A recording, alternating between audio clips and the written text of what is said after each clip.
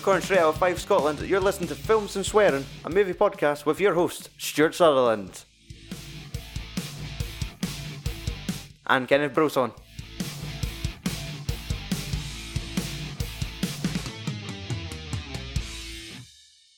Alright folks, this is just a little introduction to the Death Note episode I recorded with Kenneth Broson last year. This was recorded in August 2017. It was a Patreon exclusive episode. What was that? The address for Patreon? It's patreon.com/FAS podcast. If you want access to a set of exclusive podcasts and extended episodes. But we're on holiday at the moment, so this is just a wee filler episode till Obdi's back. So, aye. Other than that, this will be known as episode 183 of the Films and Swearing movie podcast. So, tune in next week when me and Magic Mike return for episode 184. Fuck off and tune in next week.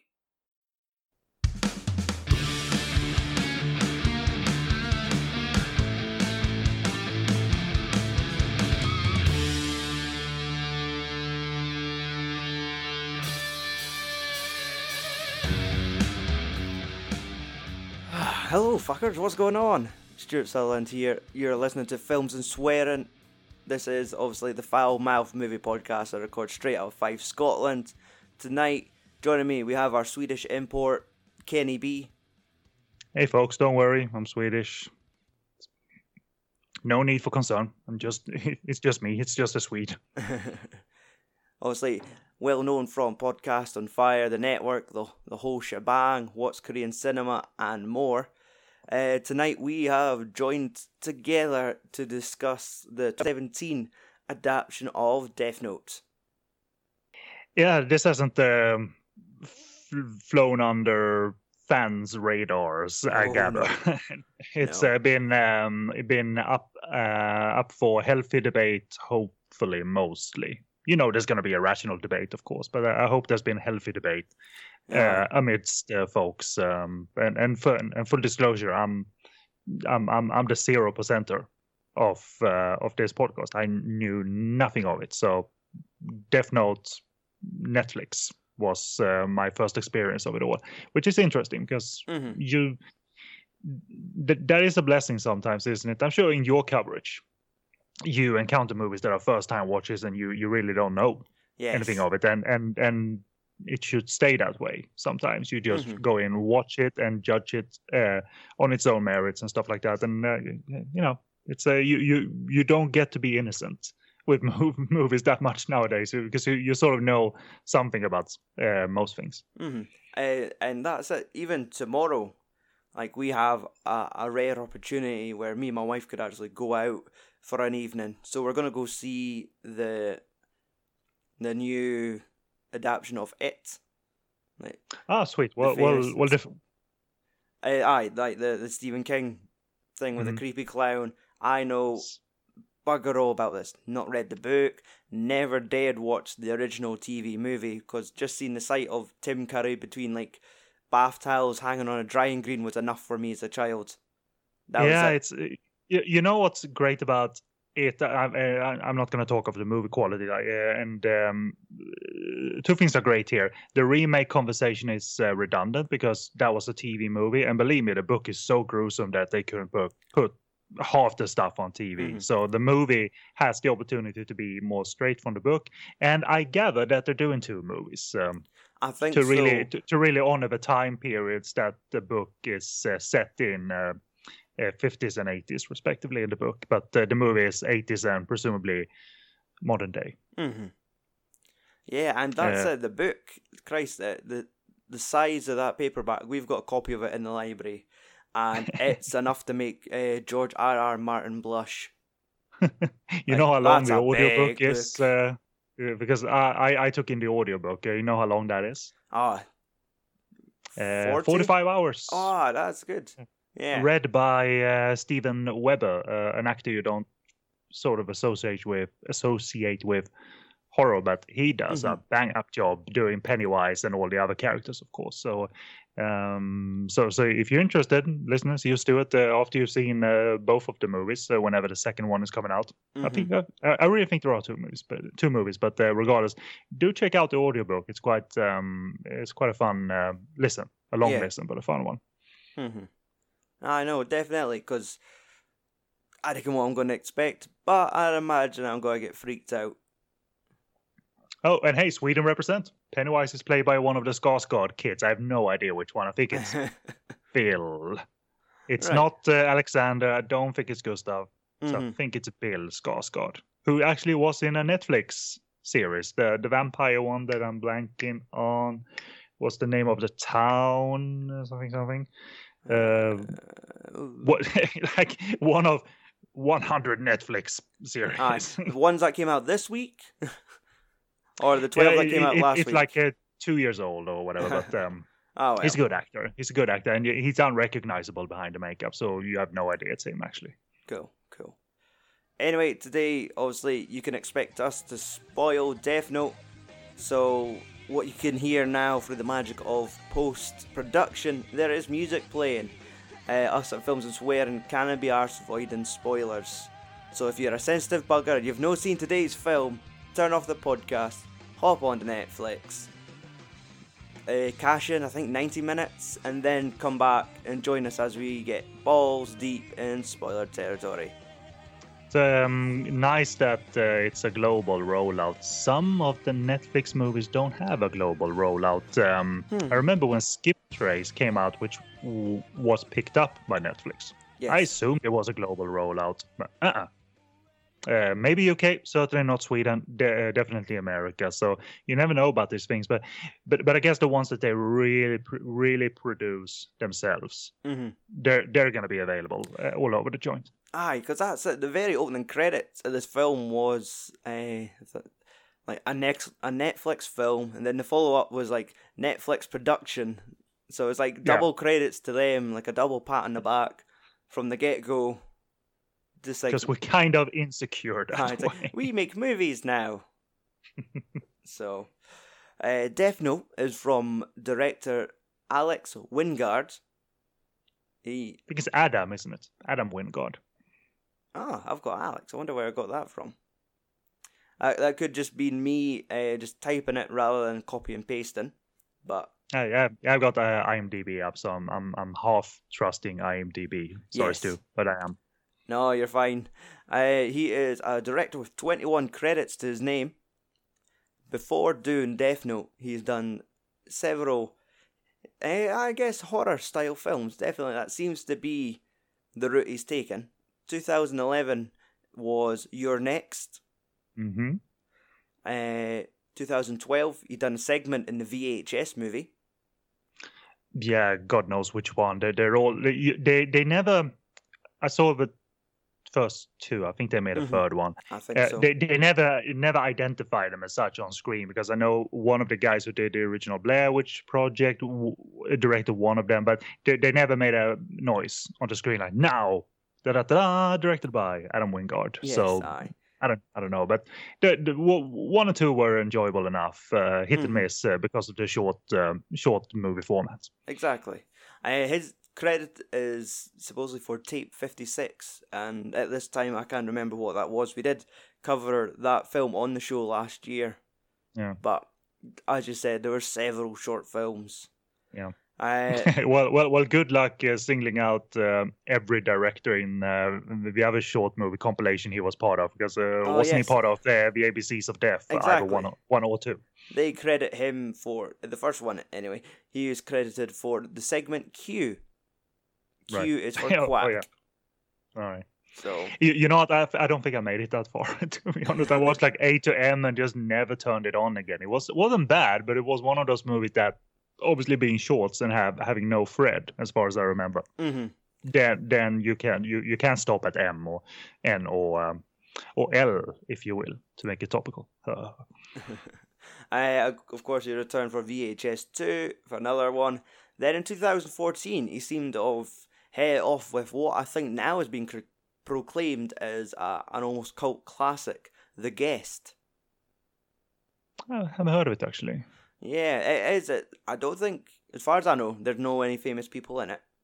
But it seems to be getting a proper John Wick drive kind of. That's the vibe I'm getting for a person that hasn't seen it either. But it seems to be getting that sort of reaction online. Like, people say, oh, if you love John Wick, you're going to fucking love Guest. Or The Guest. Well, the poster on IMDb looks like a model photo shoot. It says nothing about the movie. It's like a guy with a gun and a purple backdrop, I'd imagine. Well, not really. The gun is cropped out, but he has his backpack on. Right on. Boners galore. He's got a backpack. In the backpack? Mm-hmm. And last year he directed Blair Witch. Which I'm not sure. I wanted to see because I've heard it was more of a direct sequel to the first one and trying to cover some threads that were introduced in that one. But it's one of those things that I never pursued it. I know it's on streaming, so I obviously could just disconnect the mic and watch it now if I like. So it's all good. And after Death Note, he does have 2 credits. One, which hasn't got a year on it yet, which might be a good thing. I Saw the Devil. Oh, so well, speaking of what's Korean cinema, the remake frenzy isn't so much a frenzy that produces movies, but it's pickup frenzy, pick up the option to remake things. So I'm willing to bet that it's that entry is based on, but there might be cost attached to it. So I'm just going out on a limb here, but I'm still thinking that entry is based on some snippets of this and this company is considering remaking this and this. Yes. Because it rarely happens. Korea, they target Korea like a motherfucker. And then it's rarely happens, and it doesn't turn out that well when it does happen. Ranging from My Sassy Girl, Old Boy, and so forth. Yeah, that's it. I think they do keep an eye on a lot of Korean property and think, can what would make this film better? White people. Well, we'll not touch the hot button topic. We won't even. We'll just stir away for that one with Adam's 2020 project. Now this is a big one. I hope he's ready for this because I'm looking forward to it. Kong versus Godzilla. Oh, he's been tapped for the third, I suppose. Yes, because I think it is a second Godzilla film in the next couple of years, and then followed up by the Versus movie. Not pursue those either, because that 2014 Godzilla just didn't appeal to me as such. Skull Island, maybe. So some people really tended to like that, and but it's, I don't know, it's a lack of interest to pursue it like immediately. That's sort of where I'm coming from. I know you're more of a cinema goer, and you watch these things, and you like certain of these things. Did you see Skull Island in the cinema? No, I didn't manage that one in the cinema, but I have watched it since its home release. And it was a lot better than I imagined, which I think I only went in the expectation of expecting more Peter Jackson. So something different. Very pleased. Yeah. I've said the title a couple of times, and I almost every time say Kong Island instead, because obviously. Well, he's moving up. He's moving up seemingly. From found footage to Death Note now, but Monsters and a possible Korean remake. I hope he's doing well, because if that was me, I would be stressing the fuck out. Like, I was doing found footage last year. Now, how the fuck am I gonna film this? If you thought the Death Note controversy or something, like how judged he's gonna be making a monster movie with iconic monsters, Yeah, strap in, young lad. I don't think he's young, but strap in nonetheless.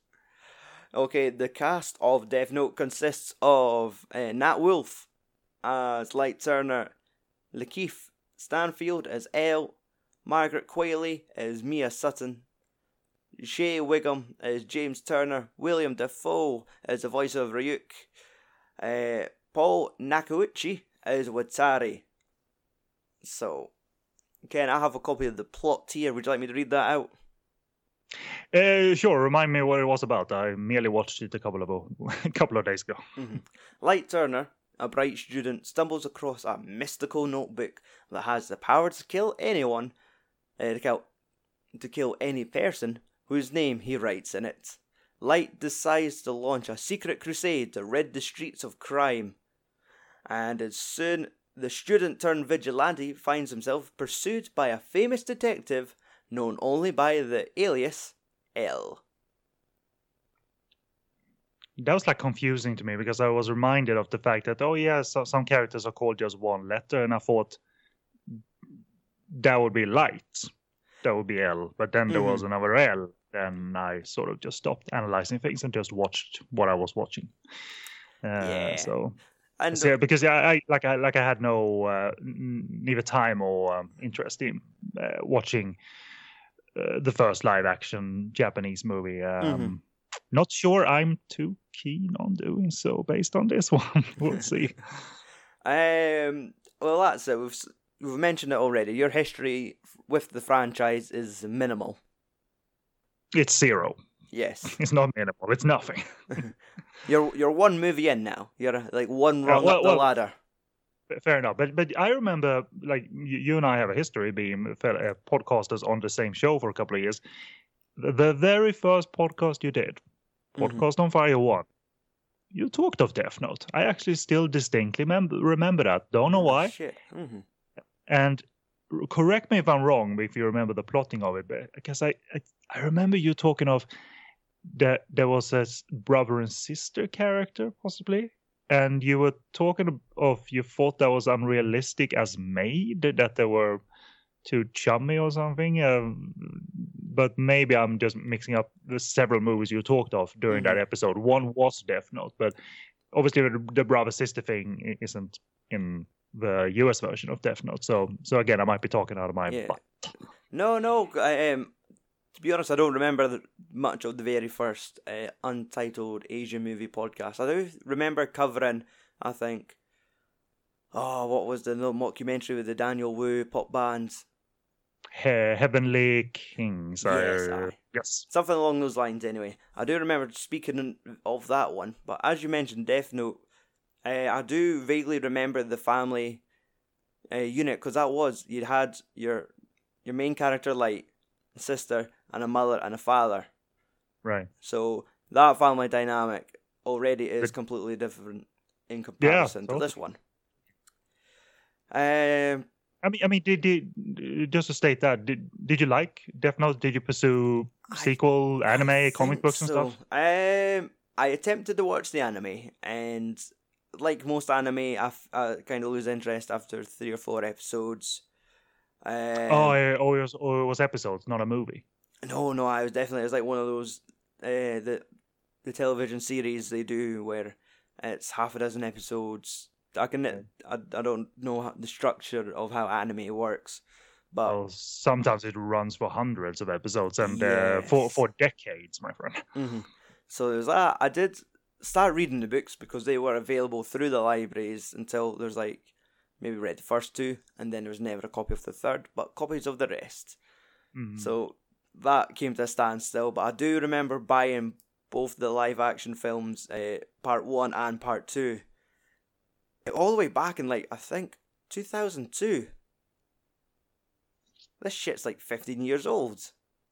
Yeah, I've actually didn't remember the initial date. The only thing I researched, just because I put it up on IMDb, and my eyes caught the name of the director of the Japanese ones, Shusuke Kaneko, which I remember as the director who rebooted the Gamera movies in the 90s, splendidly so. Gamera, Guardian of the Universe, Gamera, Attack of Legion, and then Gamera 3, something Iris. Mm-hmm. And he's done 1 or 2 Godzilla movies subsequently, but that was so wonderful for Gamera, because those movies, when they came out, they I always got the impression they came out of nowhere and they were better than what Toho was doing with Godzilla.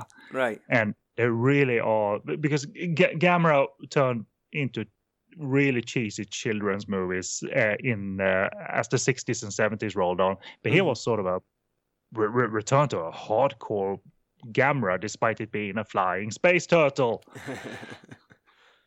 Still awesome. So I mean, he's still a working director, and certainly Death Note must have been successful enough to manage to keep his profile alive and all of that. So definitely. So out of them, I haven't watched the third. Like, there was a spin-off movie, but I think it was also used as like a conclusion to the Death Note films, where it was a spin-off movie just based on L. Where he was the sole lead, so I can't quite remember what happens to Light by the second film, but let's cut to the chase. Let's talk about this one. Ken, what did you think of Death Note? Well, it's not particularly memorable.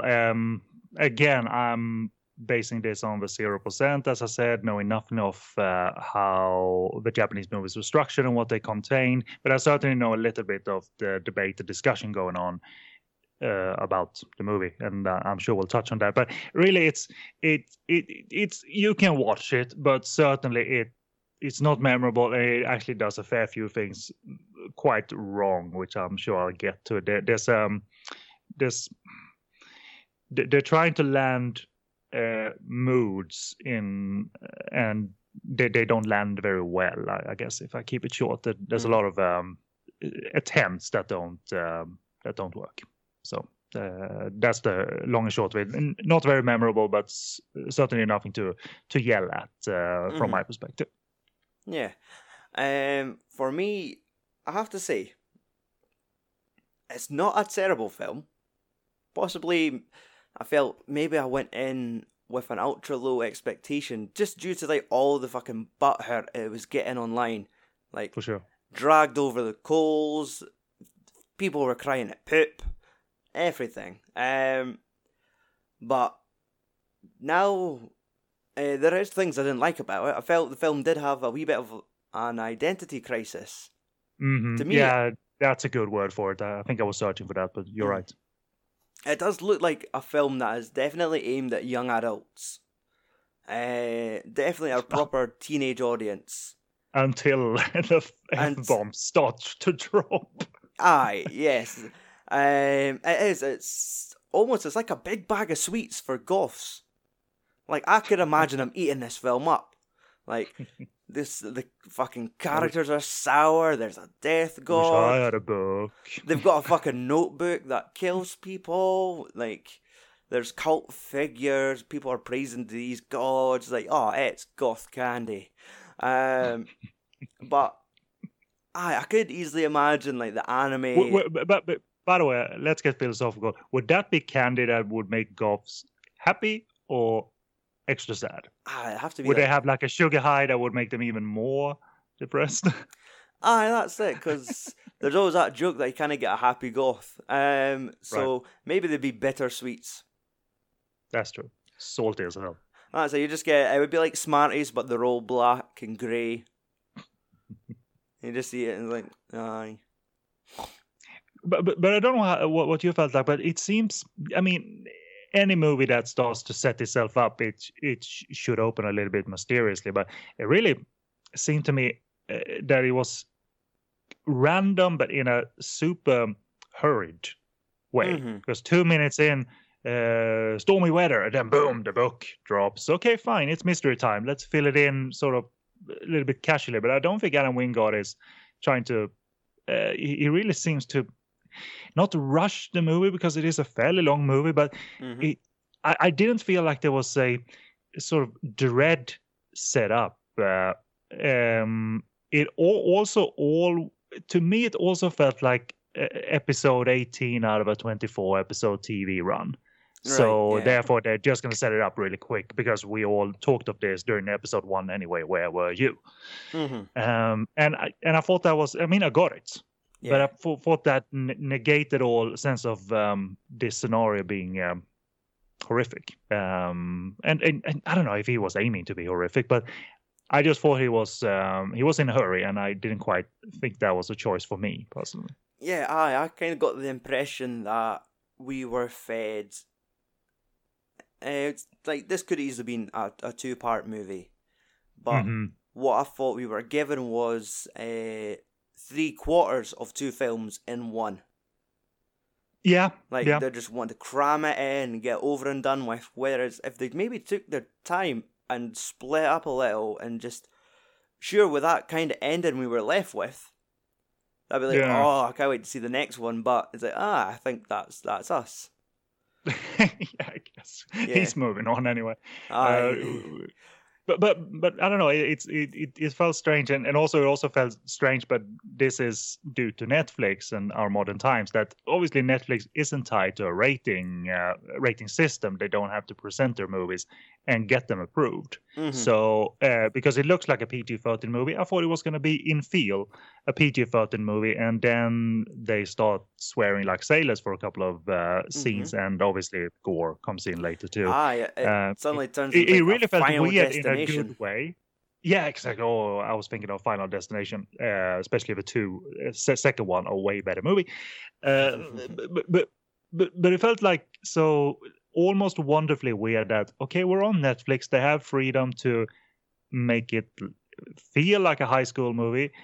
But we're gonna be super gruesome and say fuck Mhm. because we can. I don't know.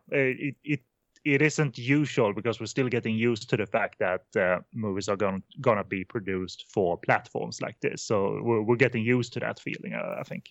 Yeah, and I mean that's it. It could get to a point where, obviously, with the amount of negativity it's received online, Netflix might just want to sort of leave it and just like let it have its moment and then go into their next series. But they have the flexibility to say, right, maybe we'll just do like a 6-part like mini series, just to like if they want to tie things up, because they've proclaimed things like this with series. I think Sense8 is the one that came to mind, that they've just cancelled that show, say 2 seasons in, but rather Is than that the Wachowski yes, by now sisters one? Because I read this. I mean, it was a headline. Was it correct if you noticed that essentially an online pornographic site is picking up Sense8 to and therefore it's going to be hosted on their site so they can do their conclusion?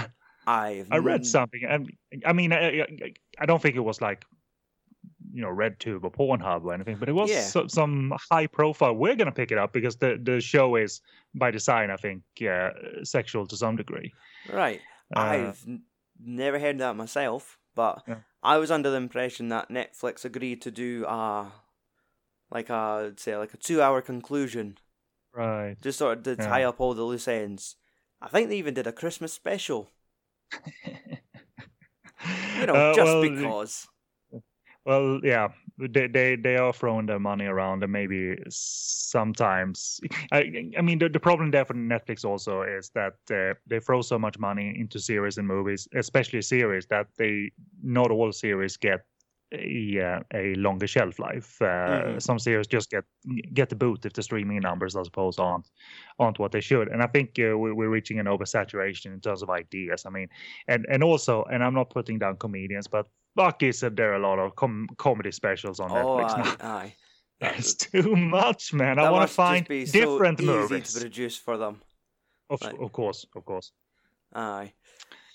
You know, I wanted to ask something, because one of the red flags in the early goings in terms of, I don't think this is going where I personally feel horror should go. I don't think this is a horror for me. The detention clause terror scene where Light meets Ryuk for the first time and everything goes haywire. I thought that was... It's supposed to be a terror scene, and he's supposed to meet this horrific creature, and it's made in a rather tame way, and his fear and his scream is rather comical. And after a while, and maybe this stems from how Death Note Japan was made, but after a while, Light and Ryuk, they're pretty much buddies. And I didn't understand that dynamic, why that should be effective. I thought Ryuk was supposed to be this incredibly violent, evil, and manipulative character, but he's a guy that hangs around, and he looks like a hedgehog. And all a the heavy metal fright went hedgehog. out of the room immediately after I felt I had a problem with the introduction of such a key thing like Ryuk. If they get the introduction wrong, man. Yeah. Okay. Aye. It did feel like, to be honest, I was actually waiting for sort of like Light to wake up in detention and bang his head off the desk, and then maybe just subtly show the apple he once had was now eaten. Mm-hmm. Just kind of like, wait, was I dreaming?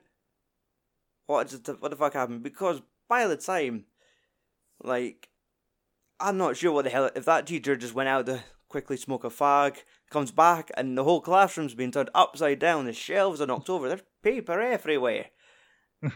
And, like, there's just one kid in the middle, and a fucking eating apple, going, I saw something. Like, it was a wee bit over OTT.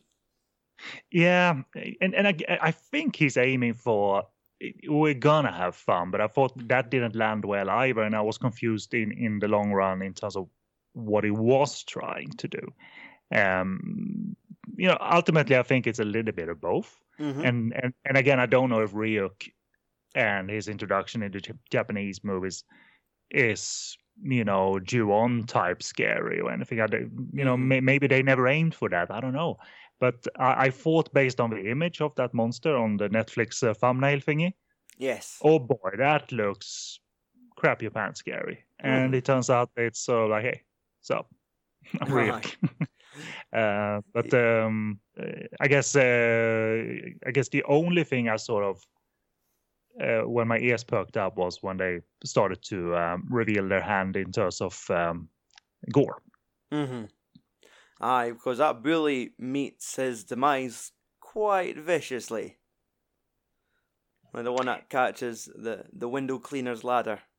Yeah, and it was actually not very obviously computer generated gore. I think they might have done a nice looking puppet for that decapitation. It was so quick cut, but in a good way. Mm-hmm. And he also gets his face gets torn apart as well. And I thought, like, well done. Aye. This is like Peter Jackson. Watch out, Peter Jackson, brain dead. Yeah. The brain dead face. Watch out. And they don't really do much of this throughout the movie. So I was sort of delighted for a few minutes that it's going to be a splatter movie. This is all. It's not. Okay. Part of me feels. Is this us getting glimpses of like what the director's used to? Like seeing his past catalogue of films, like these horror titles. Maybe maybe this is the sort of stuff he likes to dabble in. But being at the mercy of Netflix, like this is sort of like the thing you get now with like Marvel, and when they choose creative directors to handle their projects, and Edgar Wright being an example. One that had to step away from his Marvel movie just because they clashed on creativity. Which one was that? Edgar Wright was directing Ant-Man originally, and he had to step out because his vision wasn't matching Marvel's vision. Oh, I see. Okay. So well, he's got a good run now, on a good run with Baby Driver. It seems like so. Exactly. So I wonder. I may be overthinking it, but. I wonder how much a say Netflix had in this movie. Because these random acts of violence is great little touches, but I feel that's maybe more of a director's touch. How much does it track back to the Japanese one? Do you remember it being gruesome at all? Or did it go for a spooky vibe? It was a lot more fucking heart attacks or walking in front of traffic, but shot from far a distance. Right. So I remember it being a lot more tame. Yeah, because I don't know, it gave off a spooky vibe, or if you just look at posters and stuff. I mean, that might not represent the movie well at all, but obviously it's black and grey. Goth candy, Ken. Goth candy. Yes, goth candy, that's it. Marking to his audience. I'm learning new terms. I'm gonna go on Urban Dictionary and cram after this show. But they do 2 or 3 sort of fairly gruesome deaths, yes. And then they abandon that. And actually, the second one isn't even that well conveyed. The death of the mobster. I was totally confused in terms of what happened to him. Did he choke on something, or because he was bumped in the back by the waiter who slipped on the glass? And I thought that wasn't well conveyed at all. I had no idea how he died. Aye, because from one angle I thought, was he holding a bone? Did he just get a bone in his neck? And it wasn't until Light's father was explaining it to him, where to the point where they had to actually clarify it themselves, just saying he fucking jammed a steak knife into his neck. That would be awesome if he jams a snake into his neck as he typed. Oh, well, you're being creative, son. Let's watch the tape. In the background going, where are we going to find a fucking snake now to do this? Mm-hmm. He's going on to the phone to the fucking prop manager god. So, right, we need a snake in a fucking steakhouse pronto. You know, there's a little problem in terms of relating to these characters as well, because Light and his eventual girlfriend, they essentially get off on having these powers. Yeah, all of this is a good idea, by the way. The scenario is actually a brilliant idea. You can actually explore a lot of things in the movie attempts to, with them being, essentially death gods, or see themselves as death gods. Mm-hmm. That is a great idea, but there's another example here of I couldn't really connect to them as not sympathetic, and I couldn't connect to them as sympathetic, and then I'm left in the middle, and then it all becomes neutral, and neutral is not good enough. Mm-hmm. It's definitely, I've noted that as one of the real interesting pieces in this film, because it's a pair of millennials. Like, when you see her, she's this lassie that couldn't give a fuck about anything. She looked bored during a cheerleading practice. She's walking about smoking a fag, trying to look cool. And it was just like one of these things like, oh, is this it? Really? I'm getting too old to watch these films. This is annoying. But welcome, Stuart, to the 30s or whatever. But like the montage of like their romance flourishing, as well as their killing sprees, to me it kind of echoed Natural Born Killers in a way. And oh god, it's been ages since I saw that movie. It was more like an audio-visual noise, that movie. I don't remember much from MBK. But hell, the fact that they were almost getting off on this violence, I would even want to take it back to like shades of Bonnie and Clyde almost. Mm-hmm. For sure. But like that was it. It's like we've got something interesting here, and as their relationship kind of goes on, it does get more interesting, especially when she fucking turns on him. Like, oh yeah. I mean, that was pretty fucking clever. It's interesting. There's plenty of interesting psychology here, and you don't need to go more in depth than what you just described for it to be effective. But there is that. For me, the problem was that because Adam doesn't find the tone for me, and then I'm on the ride, because I was confused about what tone is trying to convey. I wasn't that interested in the turn, to be honest. Mm-hmm. Maybe if they pushed the dark aspects a little bit more, but it leans a little bit too much towards quirky. Like, there's a soundtrack choice that is so hipster style. Like, oh my god, at least use the original song, the Krista Berg song Lady in Red, but sung by someone else is used here. And I thought that was just like, just because you know the song and you like it doesn't mean you should put it in and create noise that way. It's so, you know what I mean?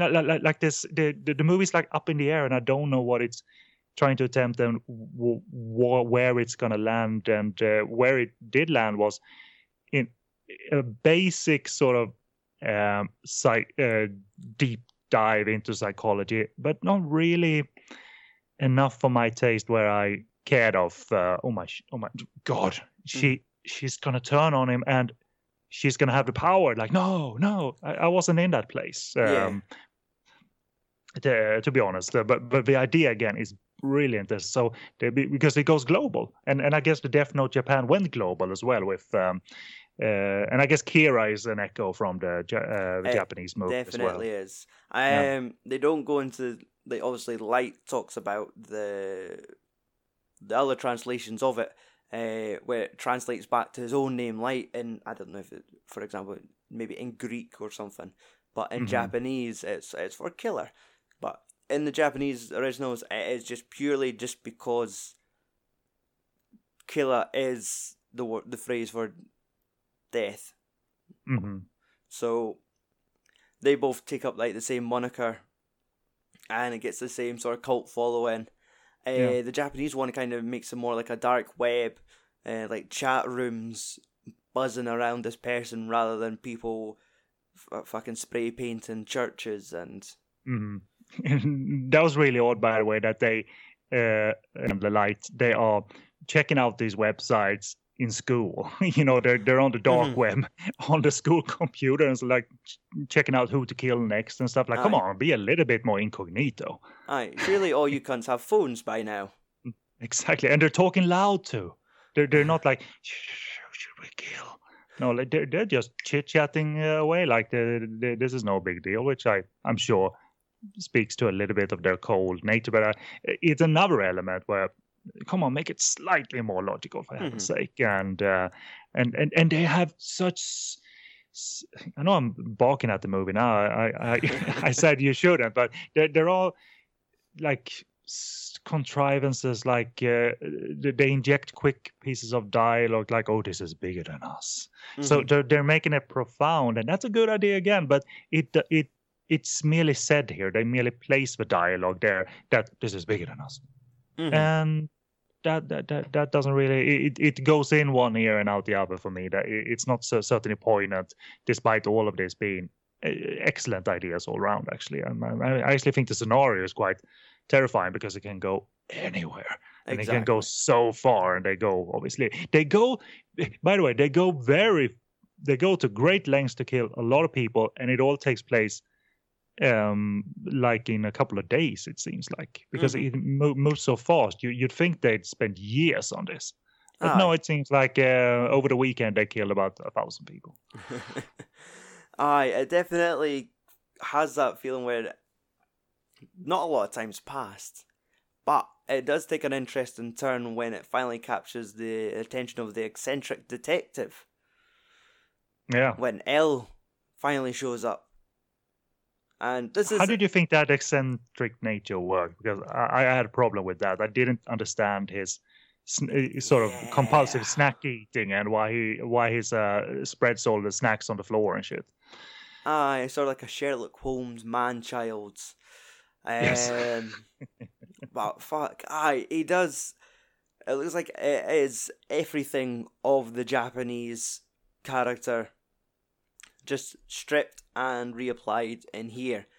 And when watching the Japanese one, it's strange, maybe we were more forgiven of the weird eccentric nature of Elle just because it was Japanese, and they can be a little bit over the top with their characters, especially when it's based on like anime and manga, but just to see the same thing translated to this American film where he's set in the same way. Can he sit in a chair right?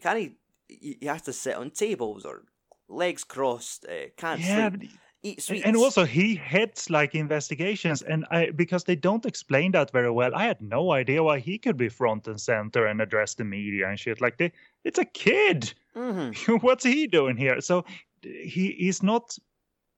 I mean, I was playing catch up anyway, and when they start to explain Elle's backstory, that he was brought up in this orphanage and trained to be world class, and I was like, what the hell is this? This sounds stupid.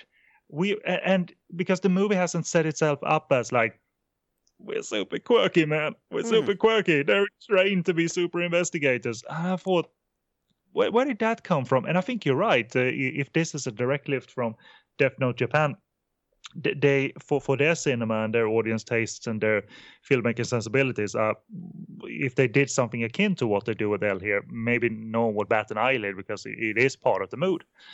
But I just thought it was pretty odd, to be honest. And aye, but I did like. He's actually kind of a likable character. The dude portraying him, I think, did quite well.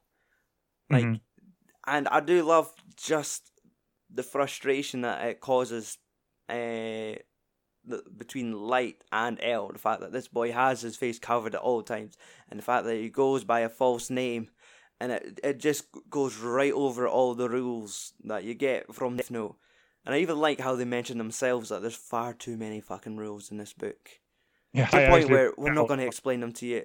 Let's just believe there's a lot of rules, and when one of them happens, we'll explain it as it happens. Yeah, it's sort of classic, man-devil interplay, if you will. That man sometimes thinks they can outwit the devil easily, but obviously Ryuk has little to no worries in this movie. He just sits back and watches the show because he knows there's 1,000 rules or however, and they're not going to outwit me at any point. He's never panicked, Ryuk. Yeah. Mm-hmm.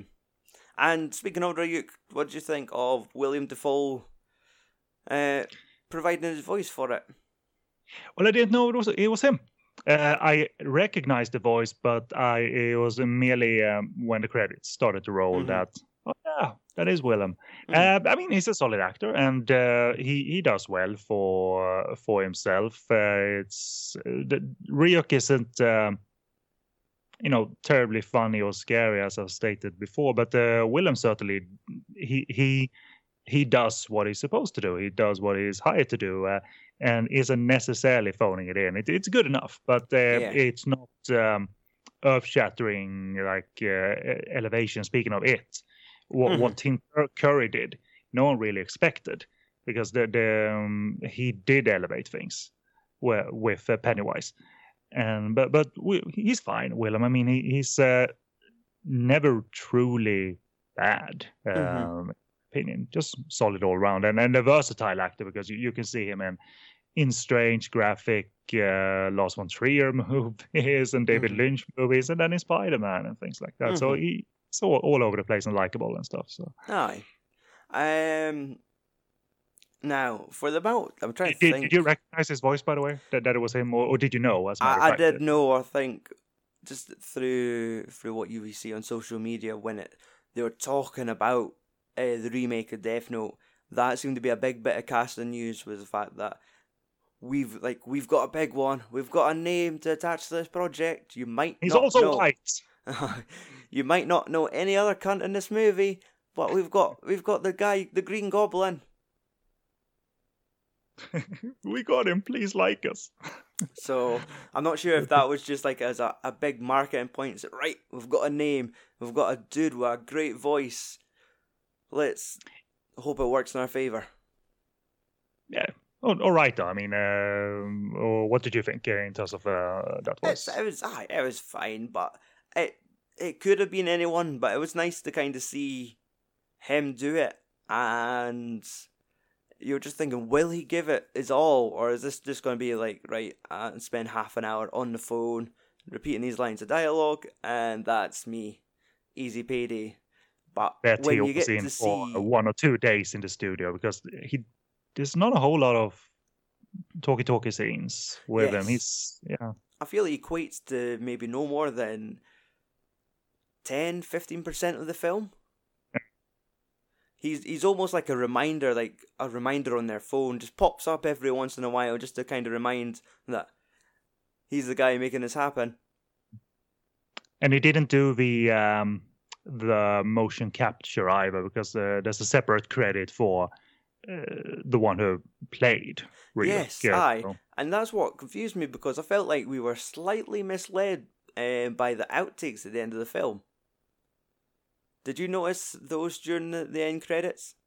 I did. I thought that was Willem with all the dots on his face. Exactly. And it turns out, now that I'm reading IMDb, that there's someone else is playing Ryuk, presumably someone who is comfortable performing like this. Jason Lyles. Yes, aye. So not Andy Serkis or the guy that's in those Guillermo del Toro movies. Aye, I don't want to feel like it just shows you a picture of him in the gear saying, oh look, he does all his own stunts. And then the poor guy doing all the fucking work doesn't get a proper credit. Yeah. But let's get to the end. Let's talk about how this one finishes. Well, it's kind of strange. I thought it was done by the 80-minute mark, because we have our climax at that point, and then there's another 20 minutes. which structurally is always tricky to inflict on an audience. Peter Jackson has come up in this podcast.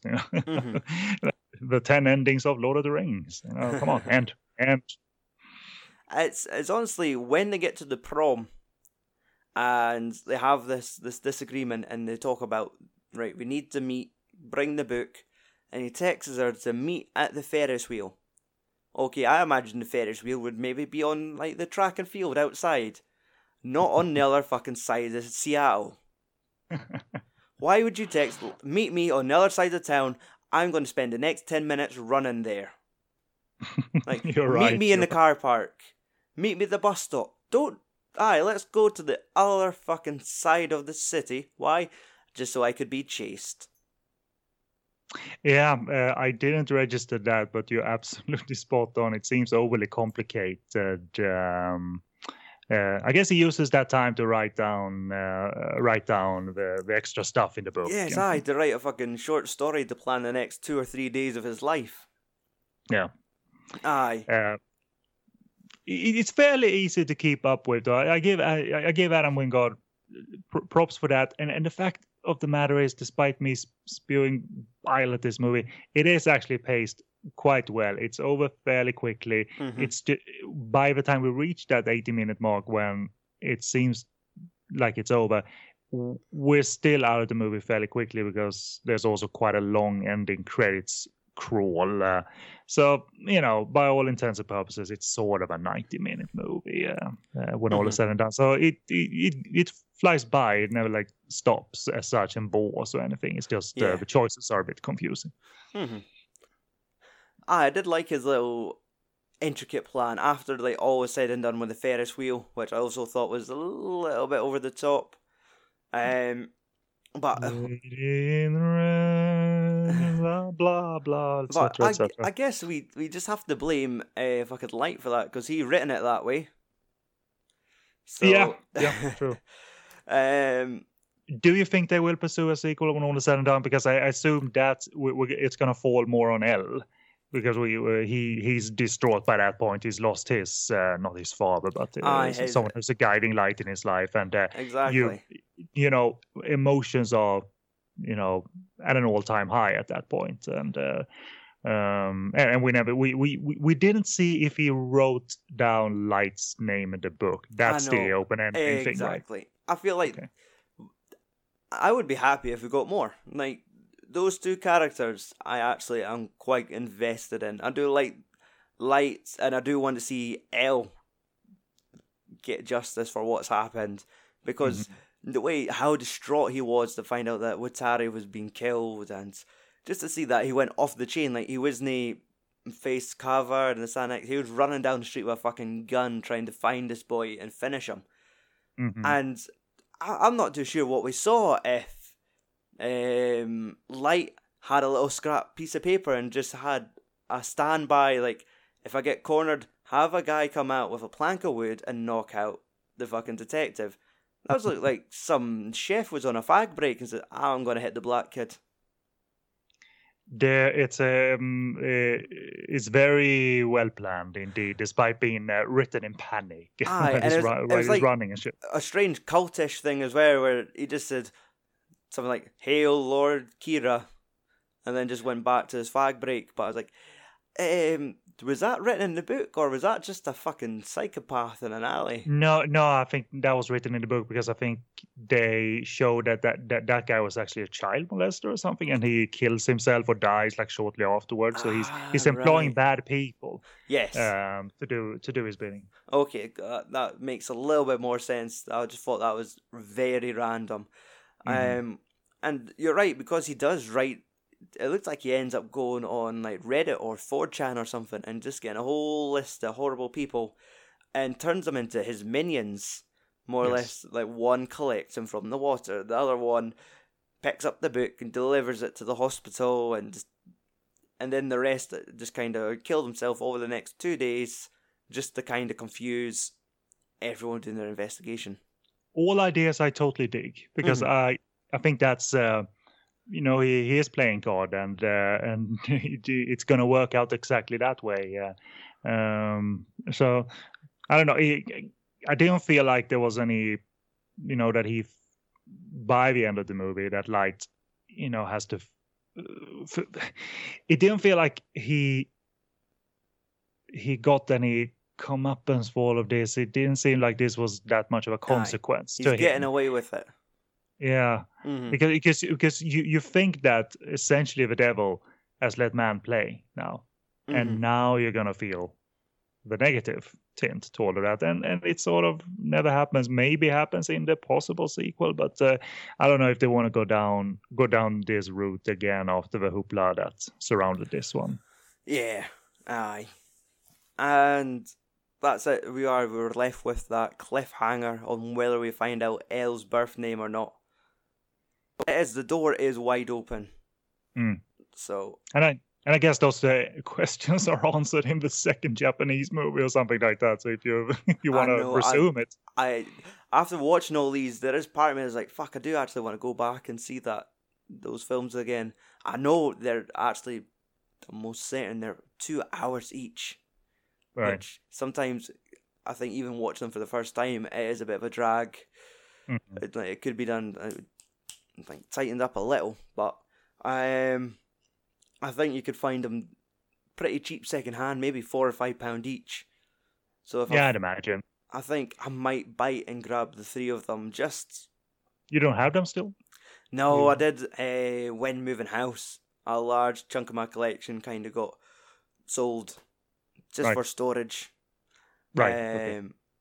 But I feel like it's either that or just when I go through like CEX stores we have here, so like I'm trying to think if you have a Swedish equivalent of second-hand stores, but it's more focused on video games and things like that. But they always have rakes of Blu-rays second-hand, and then have small world cinema sections where you do find your Hong Kong Legends or battered old copies of Brotherhood and Ong Bak for 25 pence each.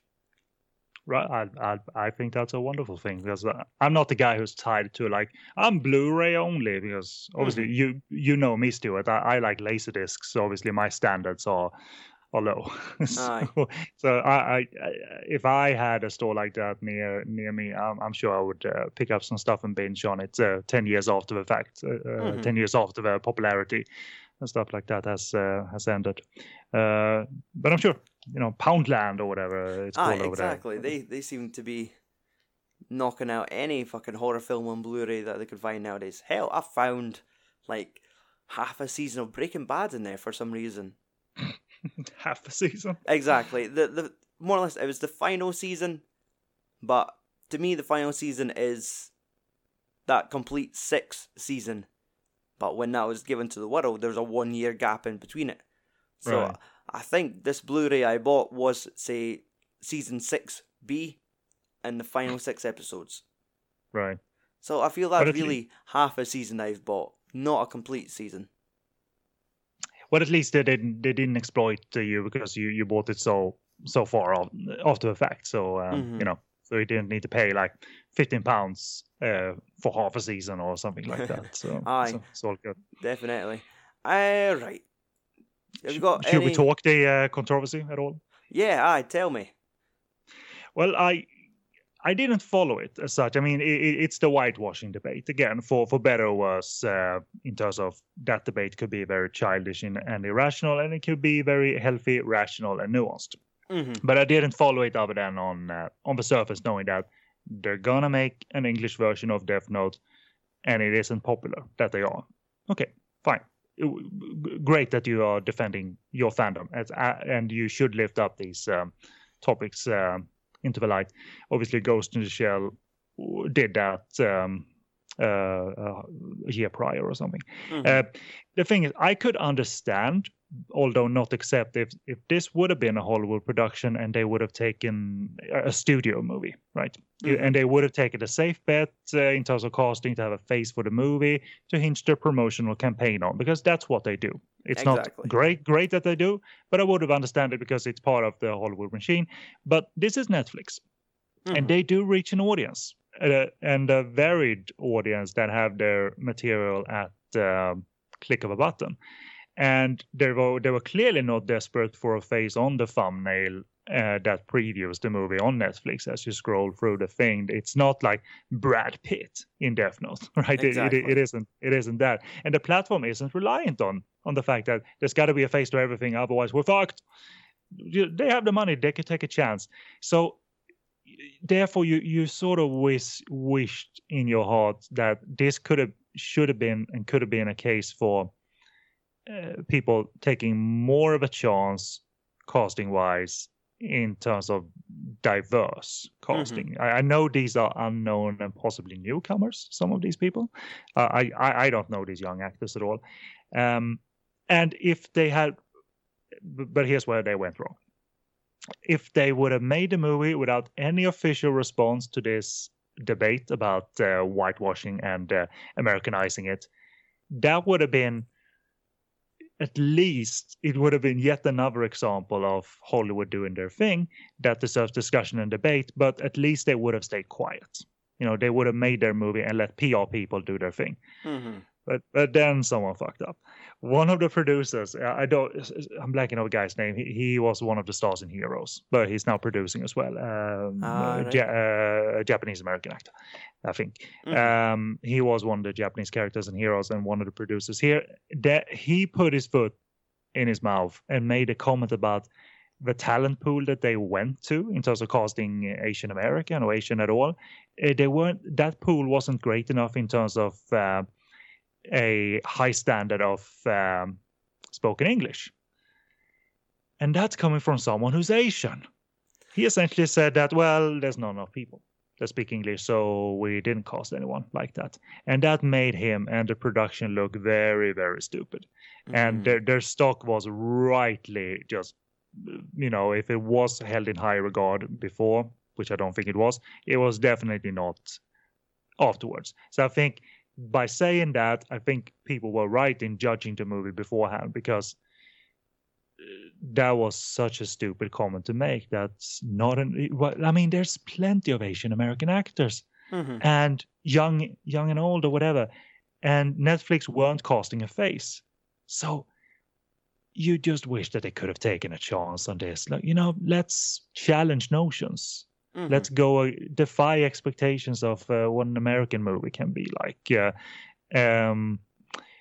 Granted, every movie should be judged once seen, and obviously I didn't know anything of it, and I went in blank. I knew of this little snippet, but the debate is and was needed, and certainly healthy. And that comment was deservedly, they called him out on that deservedly. So, and the thing also about Ghost in the Shell, I'm not a very intellectual sort of movie viewer, and I like Ghost in the Shell. I did watch it just to see Takeshi Kitano on the big screen, because I love Takeshi Kitano, and he was badass in Ghost in the Shell. Right. But the thing with that movie was that it was going ever so slightly okay, but then the twist in Ghost in the Shell, which I won't reveal here, in terms, well, I should say this, in terms of who Scarlett Johansson was, right, and what they made her into, that's when I sort of sunk in my seat. Oh no, they're right. They're whitewashing. It wasn't originally Japanese, now American. Essentially, either Chinese originally, she died, and the cyborg was made into Scarlett Johansson. Right. Okay. Which wasn't a plot point in the anime, actually. Yeah. So it was, and I thought, like, man, so literal whitewashing. That's not gonna sit well, and it was kind of a lame twist, to be honest, too. So. Right. But that's my sort of opinion on it. That it's a real issue, I think, and Netflix had a chance to switch things around here, and sadly didn't. I tend to tune out to a lot of the whitewashing stuff when it all appears online. Like, if there is a good reason behind it, fair enough. But I actually thought this one got under the radar without any controversy. I never knew about the dude from Heroes putting his foot in it. But yeah, it seems to happen so much nowadays, and whether it's granted or not, I know like Matt Damon was taking shit for The Great Wall, which, to be honest, I think that one wasn't really needed as much as some other ones are. Yeah, the thing with The Great Wall was that they started a debate merely knowing the casting, right? Yeah. And but that production didn't really make any boneheaded comments as such. Yeah, and The Great Wall, for all intents and purposes, is not a great movie, but it's a fun little monster movie romp. And when I saw the movie, it wasn't, it wasn't any flag waving in terms of white savior in an obvious way, as such. I mean, and people have stopped talking about the movie because it didn't really do well either. Exactly, so it's sort of come and gone. Yeah, but you're right. You can and you should tune out and just view the movie and judge the movie based on its merits and all of that. And if you realize and as you just said, that the debate is out there and that's not a bad thing, that you don't have any obligation to do much more than that.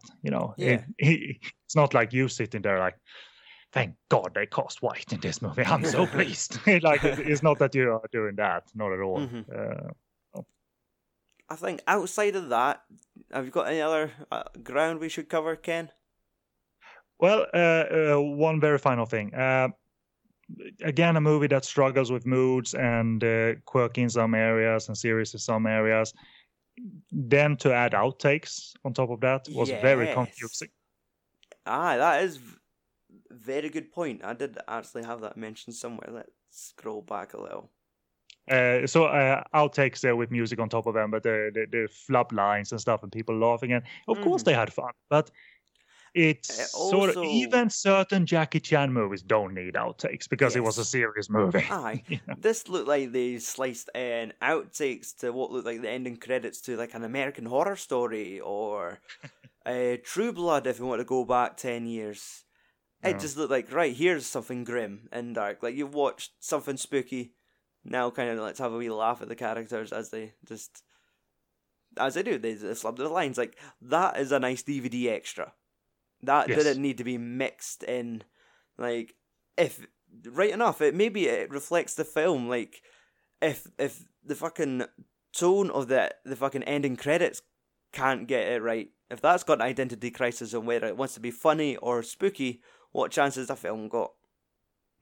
Yeah, and I don't mind. I mean, you and I are fans of Hong Kong cinema. I don't mind this switcheroo in moods. I'm quite receptive to it, but it needs to be done in a way that personally charms me personally, and certainly you personally. And this was a case where you're not getting the tone right. Like you brought up Final Destination. I've only seen the second one, which was quite fun. And it's scary that they're all doomed and they're all going to die no matter how hard they try and get away from death.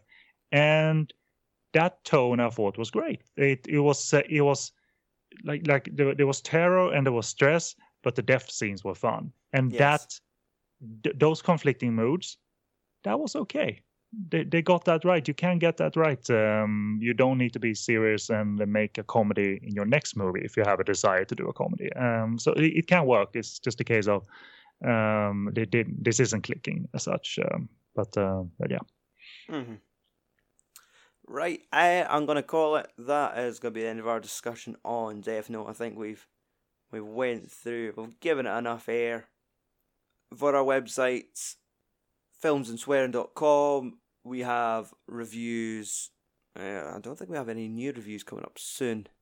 I did request a boatload of movies from Arrow, and I've got a feeling they might not come through on that request, which it could be a good thing because it was silly for me to ask for fucking 7 you're films. You're a father in November. And a podcaster, and you're a working man. So how do you have time to review that much?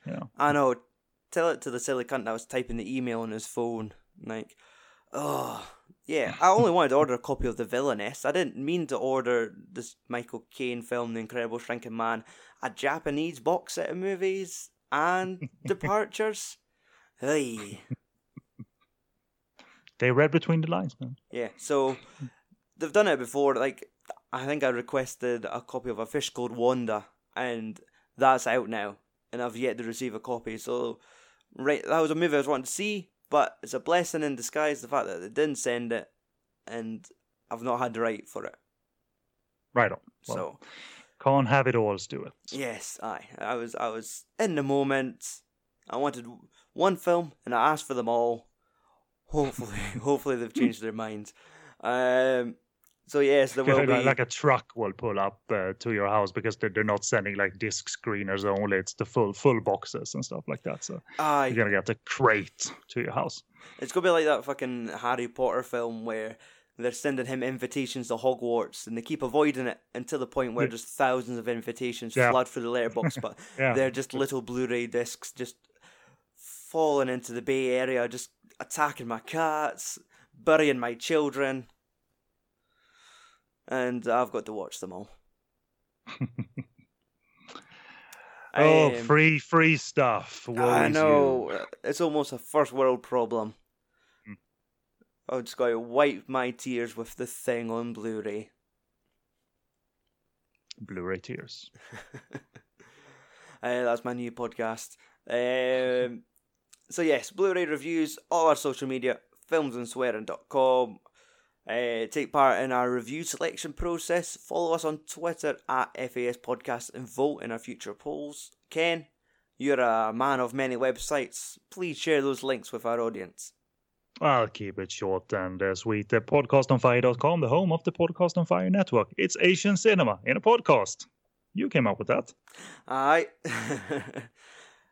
And that's where it is, a variety of coverage of Asian cinema, not just Hong Kong, but Japanese, Korean, sleazy, ninja, and a variety of other stuff in between. And I write a variety of Hong Kong and Taiwanese reviews over at sogoodreviews.com, and my social media links are scattered all over those sites. So if you have an inkling to read some stuff or listen to some stuff, then by all means check us out and be grateful eternally to Stuart for essentially starting my path as a podcaster. He started us off with Podcast on Fire. He invited me on, and here we are 8 years later or so. 8 years, 9 years. 10 years even. Yes, definitely. I think we're on the brink of 10. Whether we, I'm not celebrating because I don't know exactly when. So therefore I don't care. But it's great. I mean, I'm always eternally grateful to you. You know that. So that's my way of celebrating every day. You're a good man, Ken.